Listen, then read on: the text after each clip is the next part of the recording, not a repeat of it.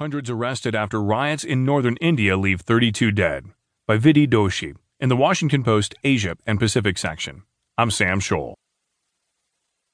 New Delhi. Hundreds of people have been arrested in a North Indian city after protests over the rape conviction of a religious sect leader turned violent, leaving 32 dead and more than 200 injured. Followers of the Derasacha Sauda sect were there to support its chief, Gurmeet Ram Rahim Singh, known as India's rock star Baba.